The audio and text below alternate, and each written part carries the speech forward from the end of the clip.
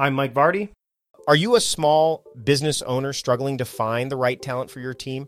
I've been there, and I know how challenging it can be. That's why I recommend LinkedIn Jobs. It's not just any job board. It's a community where you can find professionals who are the perfect fit for your business, many of whom aren't checking other job sites. In fact, 70% of LinkedIn users aren't visiting other leading job sites, making LinkedIn your best bet for finding top talent. With LinkedIn Jobs, you can post your job and reach qualified candidates quickly. 86% of small businesses find a qualified candidate within 24 hours. And now, you can post your job for free at linkedin.com/conversation. That's right, for free. Don't miss out on finding top talent. Post your job for free at linkedin.com/conversation today. Terms and conditions apply. Starting an online business or expanding your physical storefront online has never been easier thanks to Shopify. This global commerce platform supports you at every stage of your business journey. From launching your online shop to managing 1 million orders, Shopify is there to simplify and accelerate your growth. It's not just about selling products, so Shopify helps you manage every aspect of your business with their all-in-one e-commerce platform and in-person POS system. But that's not all. Shopify helps you convert visitors into customers with the best converting checkout process on the internet, which performs up to 36% better than other platforms. And now, a special offer for my listeners. Sign up for a $1 per month trial period at shopify.com/timecrafting, all lowercase. Whether you're just starting out or looking to scale up, Shopify is the perfect partner for your business. Managing passwords can be a real headache, right? Think about it. Every website requires a new password. Each one needs to be unique, secure, and somehow memorable. But there's a better way. Welcome to the world of 1Password, where your entire company can generate strong, unique passwords, store them securely, and access them across any device without ever needing a reset. Imagine never having to click Forgot Password again. With 1Password's award-winning design, managing passwords becomes a breeze for you and your entire team. It's trusted by millions, including top companies like IBM and Slack. Here's the best part. My listeners can try 1Password for free for 2 weeks. Right now, get your free trial at onepassword.com/productiveconvo. Secure your passwords and simplify your online security with 1Password. Meal planning is important because it prevents us from being a disappointed wreck when dinner time comes around and we have no clue what to make, or even if we have the ingredients to make the meal. It's a time and a money saver, but most importantly, it frees up valuable brain space. Creating a meal plan prepares us for the week to come and gives us peace of mind that we're organized and can feed ourselves and our family. That's why I do it, and that's why Plan to Eat helps me do it. Your subscription includes access to the Plan to Eat website and fully featured mobile apps on iOS and Android. And Plan to Eat gives you the tools to clip and organize recipes from any website, the ones your family loves and that fit your dietary preferences and needs. And you can create a meal plan around your schedule. Then what happens is the Plan to Eat software automatically creates an organized shopping list based on your plan. So sign up for your free trial at plantoeat.com/timecrafting. That's plantoeat.com/timecrafting. The coupon will be automatically applied to your account and can be used when you're ready to subscribe. It's valid for new customers only. Give Plan to Eat a try today. And this is the Productivityist Podcast.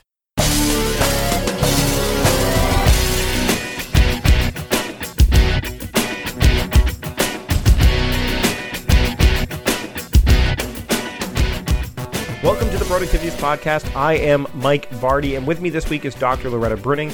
She is the founder of the Inner Mammal Institute, and she's an author of several books, and we got to really talk about science and neuroscience and the science of happiness and even unhappiness and the different chemicals in your brain that really kind of help you kind of function, and how you can fix certain things if you want, or change or alter or redefine or rewire your brain. I mean, I love talking about this stuff because, especially with somebody who knows so much about it, because this is just something I'm scratching the surface on.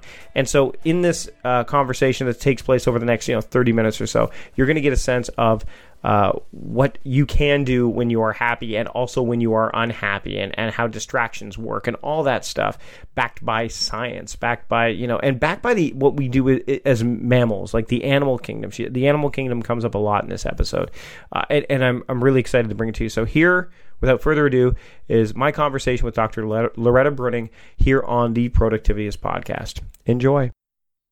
So a lot of people, they try to do stuff to make them, like, they want to constantly be in the state of happiness, right? There's this idea that, and I mean, this has been talked about in other books, and I mean, I don't think they say you must always be happy, but the crux of the way the books are positioned, like Sean Acor's The Happiness Advantage, Gretchen Rubin's The Happiness Project, those things, they tend to kind of push people in this position of, if I'm happy all the time, then I'm going to be successful, or I'm going to have the life I want. But some of the stuff you talk about kind of counters that to a certain extent, right? Absolutely. Our happy chemicals evolved to be released in short spurts to motivate specific survival behaviors. And they only have motivational power if they turn off after they turn on, so that you're back to neutral and they're ready to get your attention again. So the whole key to life, I think, is that when you go back to neutral, to not attach a sense of alarm to that.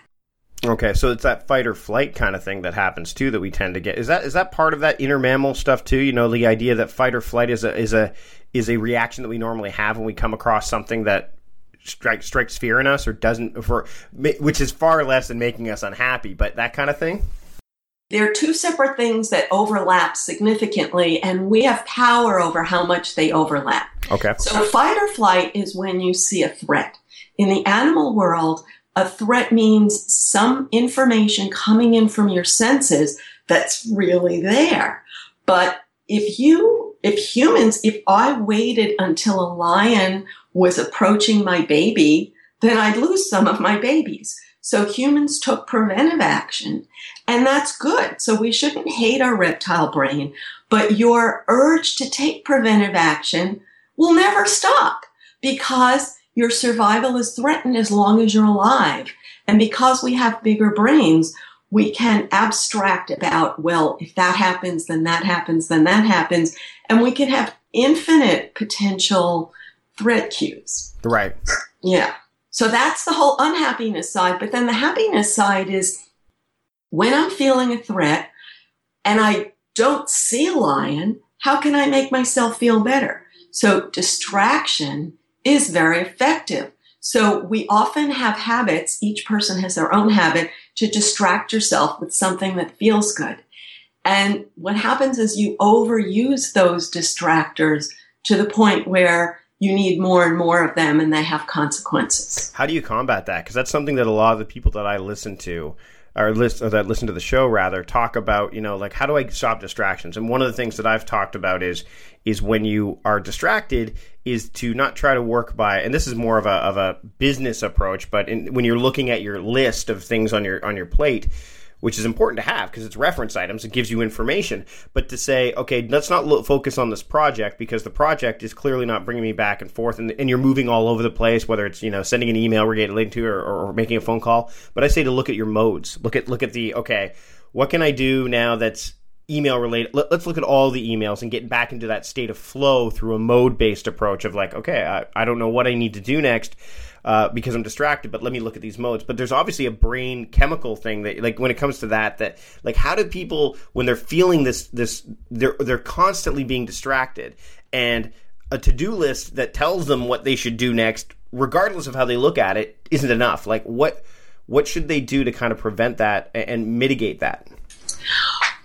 Here's a really simple short-run answer. Mm-hmm. Always have something that is going to make you feel good, that you're looking forward to.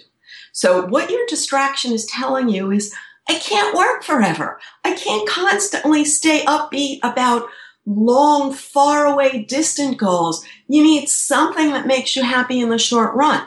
And if you don't give yourself that, then your mind rebels. So one way of looking at it is to say, I'm going to have something that I feel good about in the long run, but I'm also going to have something that I feel good about in the medium run, and also something that I feel good about in the short run. Now, the problem with this feeling good about is you don't always have control over it. So you have to define this, I'll call it reward because that's what it is from your brain's perspective. You have to learn to focus on a reward that you have power over. Right. That's what's hard. And that's one of the things I think Charles Duhigg touched on in The Power of Habit is the cue, routine, reward. But you're right, like that, it doesn't really dive into the you don't always have control over that element. And I don't think I think people need to understand, and maybe you can shed some light on it. It's not always like you don't have immediate control over it in the physical sense. Like I work at a job, so I can't pick the thing that I want to do. But sometimes it's your brain, right? That's saying, I can't attach this, go after this thing at a particular time. So I guess awareness is the key here, right? Yes, but also the habit that is widely taught is to dream about a huge faraway goal. So let's just call it singing in Carnegie Hall. Okay? That could be fearful for a lot of people. yeah, or let's say a trip to Bali. Well, a trip to Bali you could actually control. That's true, I guess. Think of a goal that you don't have. Oh, right. Okay, so let's go back to your singing at Carnegie Hall. I wouldn't mind doing that. I used to do comedy, so performing at Carnegie Hall. Yeah, let's do that one. Let's say somebody has a dream of opening a restaurant, or if you have a restaurant, you dream of getting a star for the restaurant. And if you have a star, you dream of getting 3 stars. But once you get 3 stars, I just saw a movie on this. It was so good. The 100-Foot Journey. Oh, no. It was called Le Chef. Oh, yes. That's on, I think it's on Netflix, right? Yes, it is. Yep. Maybe the 100-Foot Journey is a remake of The Chef is in French. If you have the 3-star restaurant, you live in constant terror of losing one of your stars. So there is no huge goal that will make you happy every minute. And yet people have learned when they're feeling down to dream of some huge faraway goal. I don't think it works. I don't think it's a good habit. Like teachers use it like, oh, young man, you should study. Someday you'll be president. That's a recipe for misery. Mm-hmm. It's not a good strategy. A better strategy is to say, I'm not going to eat a cookie until I do the first half of my math homework. You know? Yep. Yeah, it's the same thing I've done with, so I'm working on a book right now, and it's not a book that and you've gone through this before, but the book proposal that drives me nuts. I'd rather just write the flippin' book. Now you can. but you have to, with a book proposal, you have to generally write one. So the reward for me was to get aspects of the book proposal done, and once you've reached this section of it, then you can have a beer to wrap up your day. But you have to have done that before you can have the beer for the day. So it's something that I can control, whether I go out to have the beer or whether I grab it from the fridge. So yeah, those rewards, you're right, you have definite control over. Whereas you're right, being president, you don't. There are so many variables there, right? Wow. Yes. Well, actually, being president involves a lot of sucking up that you may not be interested in doing. That too. And the teacher didn't tell you that once they fixed that in your brain. Right. How do you change the neural circuits? Because that's something that happens over time, and especially, again, through school that happens, through your place of employment. If you say, you know what, I've got this. I know when I worked at Costco, they had said, move out west and you'll definitely be promoted. And I believed it. So I worked hard and moved out west, and yes, it did work out, but it didn't work out right away. How do you kind of change those pathways, those circuits, so that way you don't self-sabotage or set yourself up for misery more often than not? Well, that's what I meant about having a short run, a medium run, and a long run reward. So while you were working toward that advance that they promised you, that everything takes longer than you expect, everything is twice as hard as you expect, everything is frustrating. Mm-hmm. So you have to give yourself some short-run rewards. However, what are short-run rewards? We are mammals. We've inherited the brain chemistry of mammals. So, food and sex are rewards. But if you're constantly going for short-run rewards that appeal to your mammal brain, you end up with things that are not really good for you in the long run. So we just talked about, you just mentioned cookies and beer. So I wanted to mention, because so many people who would hear what we said and end up with another cookie and another cookie and another cookie, or another beer and another beer and another beer. Mm-hmm. So I felt like I wanted to get back to that. Yeah, please. Because it's still early. But yeah, no, get back, because you're right. I mean, to have those kind of rewards can be detrimental if those are the consistent rewards, I guess, right? So this is the thing. Variation is what works in rewards. So after I have a beer, if I have another beer, it's not going to feel as good. And yet I have a circuit in my brain that says having a beer will make you feel good. If I have another cookie, it's not going to feel as good, but I have another circuit in my brain. So have yourself a variety of rewards. I'm only going to have one beer. I'm only going to have one cookie, one small cookie.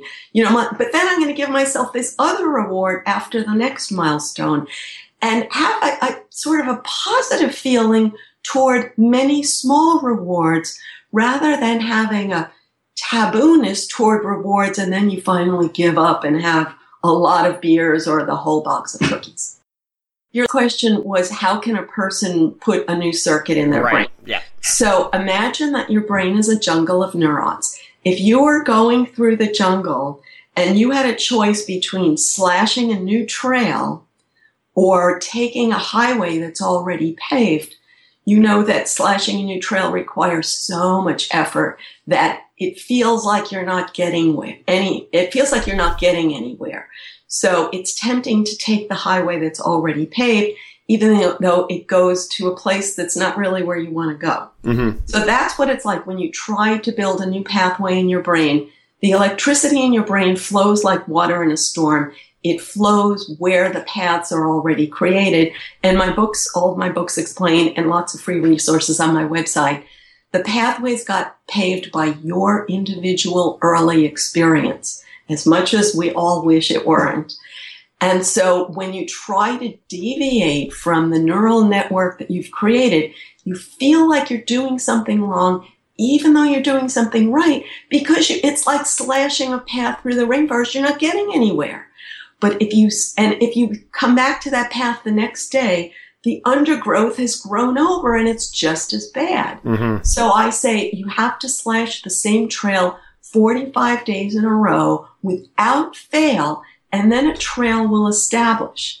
At that point, it would be like a little path through a forest, but at least it's an established trail. It's not a paved highway, but at least you start to feel normal with the new behavior. And that stuff can relate to a variety of things. Exercise. If you're terrible at exercise, or you're trying to build a new habit to make that happen. Yeah, I mean, and it is hard, because and it's also hard for people who are trying to tackle things that they want to get done, because they have the old way, or the way that everyone else says that they should do something based on the culture that they're in. And sometimes it's a work culture, sometimes it's a home culture, whatever. To make that different way of operating, for lack of a better term, it's not. Most people say, well, how do you work like that, or how do you? It's not something that just happened like that. Yes. And you don't have to make it difficult either. We were talking about the small and short. Like, you don't have to make it, adopt this crazy complicated system or approach to make it work. You can start, like you said, really small and say, okay, I'm going to do this little thing consistently, and then layer it probably afterwards, right? So build upon it, right? Yes. But the other aspect of this, because you said people say to you, well, how do you get to be that way? The way you already are, you got to be that way just by chance, accumulation of chance experiences.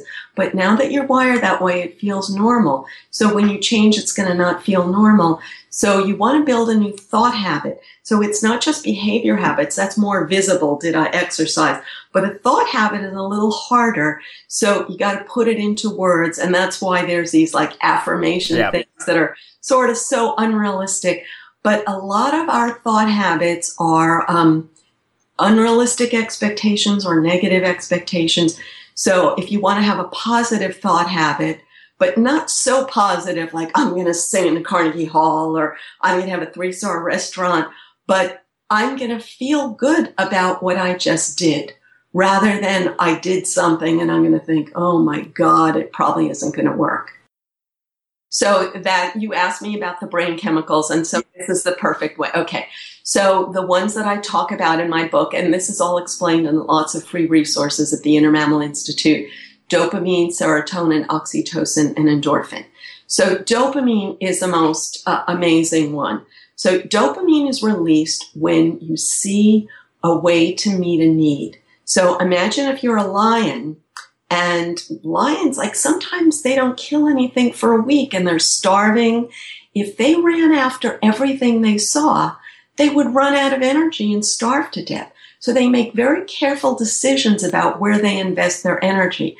And that's what we're doing every minute of every day. We're making careful decisions about when to release our energy. And I'm not going to release it unless I see something that meets my needs that I think I can get. And when those happen, I have this go for it feeling, and that's dopamine. So it's when your brain sees something that says, you can get that and it will meet your needs. Now, how does it know that is based on the circuits that you built from your individual life experience. And it's not telling you that in words. So it's like, well, what needs does he think? It could be something that's not so obvious. And the perception of, like, I can get that is what releases the reserve tank of energy so that the lion sees the gazelle that it can get and it runs for it and it feels good. So in the human world, we think about it as seeing the finish line in a marathon.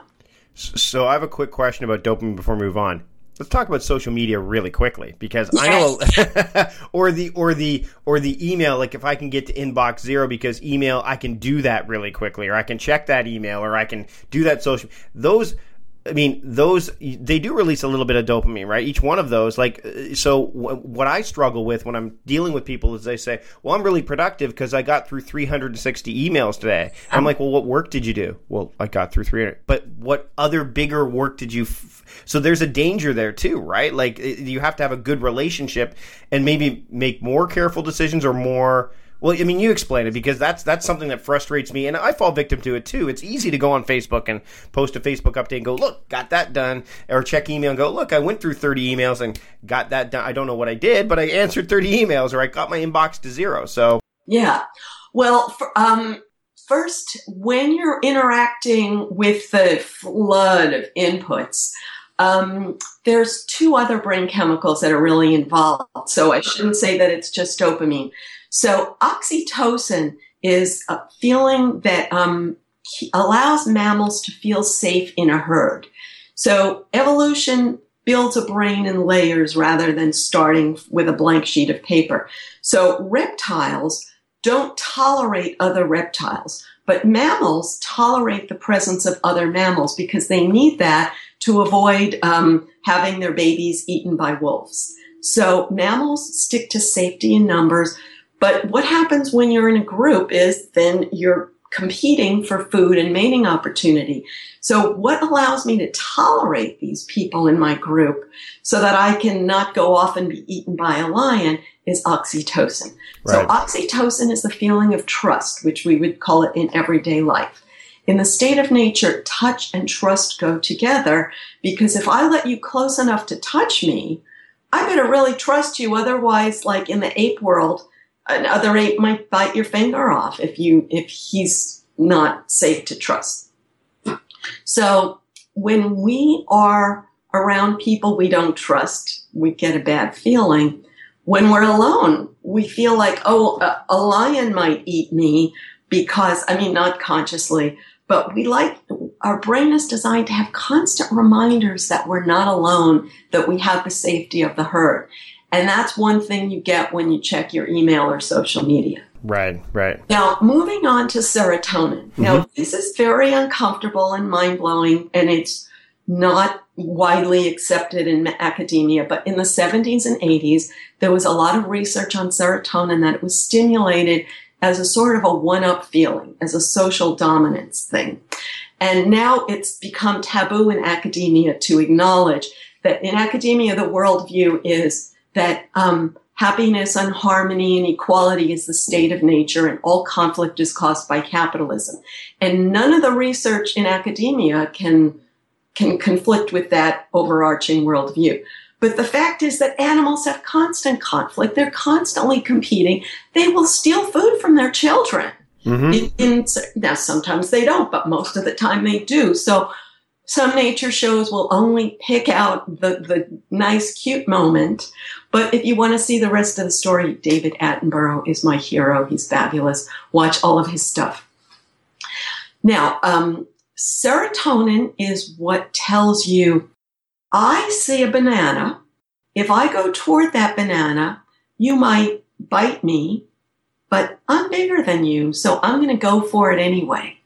Now we think, oh, well, that's not nice, but that's the brain we've inherited. So instead of saying we shouldn't think that way, we can value ourselves for how hard we're working to restrain that so that we can also cooperate, work with others to meet long-term goals, but we're also trying to stimulate our serotonin, and they are too. And this is why life is frustrating.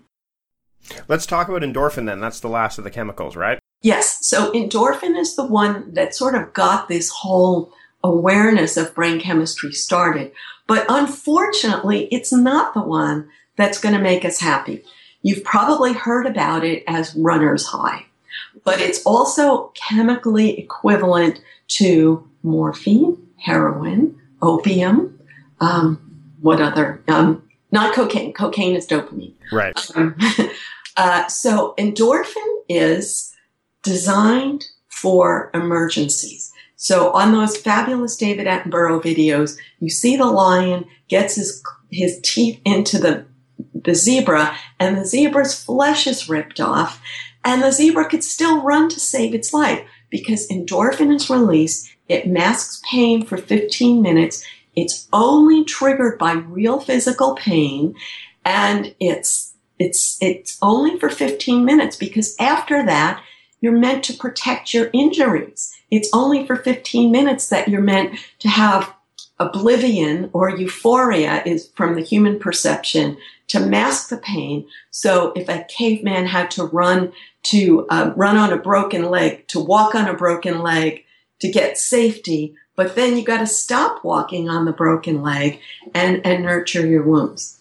Now, when I said it's only triggered by pain, so if I exercise the same way every day, it's not triggered. I have to exercise more to trigger it. And many people are out there, sort of peddling endorphin feel-good stuff. It's not healthy to constantly give yourself pain. Now, two exceptions are laughing and crying, but only real belly laughs and only a little bit for a tiny minute because you're sort of jiggling your innards in a new way. And crying, needless to say, not a good habit. Right. So you might get a little bit of endorphin, but a lot of cortisol. Now, actually, this is a good question about the crying. Like, not all crying is sad crying, though, right? I mean, I've got children. There are times where I sit and I'm like, just thinking about what they've done and how awesome our lives is, and I start to, well up, and I'm like, why am I like? I mean, I know now why. It's because it's tears of joy or satisfaction, but initially you're like, this is weird. I should be like beaming, and why am I? Oh, this is dumb. So, like, what's that? Is that still endorphin? So, I think, well, first it's release of fear, and it's, we are born the most vulnerable creatures on earth. We are born in fear because we cannot, like a giraffe can run with the herd a day after it's born. Right. An elephant can walk before it eats because it has to walk to the nipple. So humans are the most vulnerable creature on earth, and we're vulnerable for so long we can't meet our own needs, and we're totally dependent. And then in that dependence, we realize that others are not always there for us. We have to please them. So we build a lot of fear circuits, which are sort of realistic because you do need to restrain yourself in order to get along with others. So we have this constant tension. And when you have a positive feeling with your kids, it's releasing some inner child fear of your own that's like, wow, now I'm safe. And in the state of nature, escaping a threat is the highest reward there is. So that's some sense of, wow, my herd, like I was lost, but now I got back to the herd and I'm safe. And it's like, feels great. So how do people, just before we wrap up, I mean, we've talked about a lot of things you can do. What are some of the strategies beyond what we've talked about? We've talked about a couple strategies, but I know you've got a new book coming out, right? You've got a new book coming out.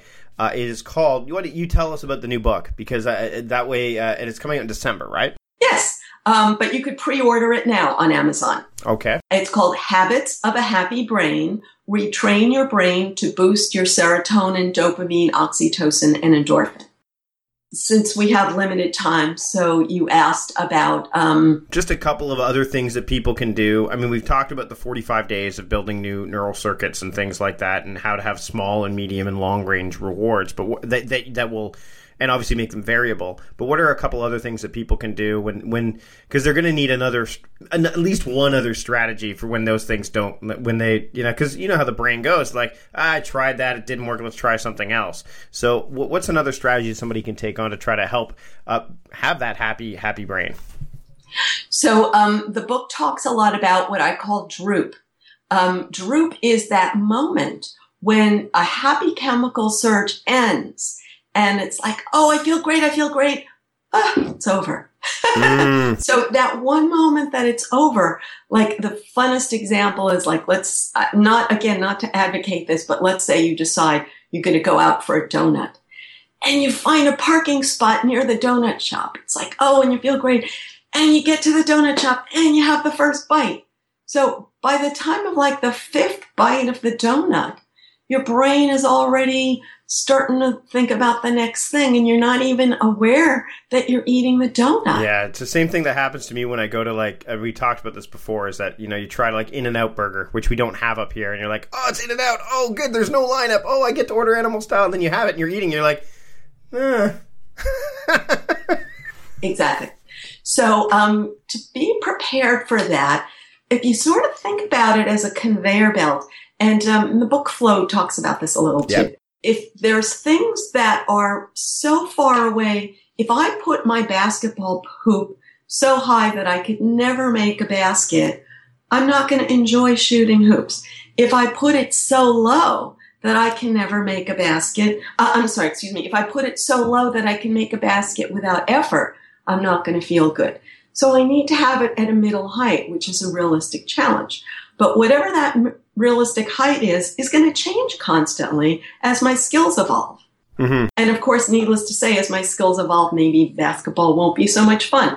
So think about it as a conveyor belt that I'm constantly looking for new things that challenge me. But when I first take on those new things, they're not going to be so much fun because they're going to be so hard that I'm going to think, oh, this is never going to be fun. And when I pick up my old fun things, they may not be fun because it's gotten too routine. So it's the willingness to constantly have this conveyor belt and say, you know what, I'm going to devote a few minutes to that new thing that it's a difficult climb. So always have some things that are the very steep climb, some things that are predictable. I know that I could do this for a few minutes and feel good. So this I'll schedule this after I do my tough challenge. Mm-hmm. And then give yourself permission to let go of the thing that doesn't make you feel good anymore, which is often hard because maybe your social connections are built around it, or you have a fear of, well, what would I be without that thing? Yeah, saying no can often cause you to alienate yourself or isolate yourself from the herd a bit too, right? Like, if I'm not going to jump onto, and again, I'll be very rudimentary. If I'm not going to jump onto Facebook right now, what am I missing? That's another thing, a big fear of me. Like, I'm not going to get to see what all my friends are doing, and friends can be a very loose term, obviously, in today's day and age with Facebook, or if I don't check email for the next hour, what am I going to, like, am I going to put myself in a position of being behind? So I think, creating a new relationship with that stuff. Yeah. But it's not what your friends are doing. It's really what your mammal brain is saying. You're alone. You're vulnerable to attack. Mm-hmm. And every time you remind your brain that you have a herd, you feel safe, but it's not getting you anywhere. And so what I always think about is, let's say you're a gazelle and you see a fabulous patch of green grass over there, but in order to go for it, you're exposed to a lion because you're away from the herd. But if you stay with the herd, then you're all fighting over the same little patch of brown grass. So this gazelle is constantly making the awful decision between conflict over boring brown grass and going out for the green grass where you might get eaten by a lion every minute. So when you have that frustrating situation, instead of saying, wow, something's wrong with my life, why is everything so bad, is to say, you know, this is the tough call that my brain evolved to tackle. Everyone's life is like this. We all have tough calls, but my brain is inherited from survival. My brain is inherited from survivors, and this is the challenge that my brain evolved to handle. Loretta, where can people find your work and find your books? And I mean, the site is got a lot of free resources too. So why don't we send them there, and where else they can find you on the internet but don't get too distracted by this stuff, everybody, right? You know, unless it's meeting a significant need. Anyways, go ahead, Loretta. InnerMammalInstitute.org. Okay, InnerMammalInstitute.org. It has very short, free explanations, but the big thing is you could sign up for my free 5-day Happy Chemical Jumpstart. You'll see the opt-in right at the top and right under the cute animal pictures, and some painful animal pictures too, because pain is part of life. And you'll get an email a day for 5 days that explains all of this. And then if you want to hear it in video form, I have a very short training on YouTube called Your Ups and Downs Are Natural and Also Learned. And that too is explained at InnerMammalInstitute.org, plus all my books. And you're on Twitter too. You are on the Twitter. Yes, I'm on Twitter, Inner Mammal. And Inner Mammal Institute, and it's at Inner Mammal. And I also have a closed Facebook group. Well, I'm on Facebook, Loretta Breuning, PhD, but also the Inner Mammal Institute has a closed Facebook group that you're welcome to join and discuss this with us. Join the herd. Join the herd, because a lot of people...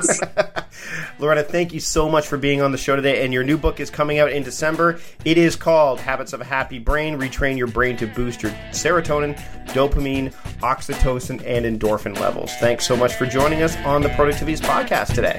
Thank you. It's a great idea. There you have it. I had a great time. Thanks to Dr. Breuning for joining me this week on the show. Again, I love diving into the science-backed and the science-based stuff when it comes to, how we operate, both whether it's related to productivity or life or what, because all that stuff is so important. And once you understand that stuff and have that awareness, then you can really make conscious choices, carefully considered choices, whether you want to go out and, eat the brown grass or eat the green grass and run the risk of getting eaten by the lion, let's say. So if you wanted to hear the interview in its entirety, because there were some elements of this discussion that were made only for Patreon supporters, head over to patreon.com/productivityist and you can sign up to support the podcast today. Until next week, stop guessing, start going, keep moving things forward, and thanks again for joining me. We'll see you next week.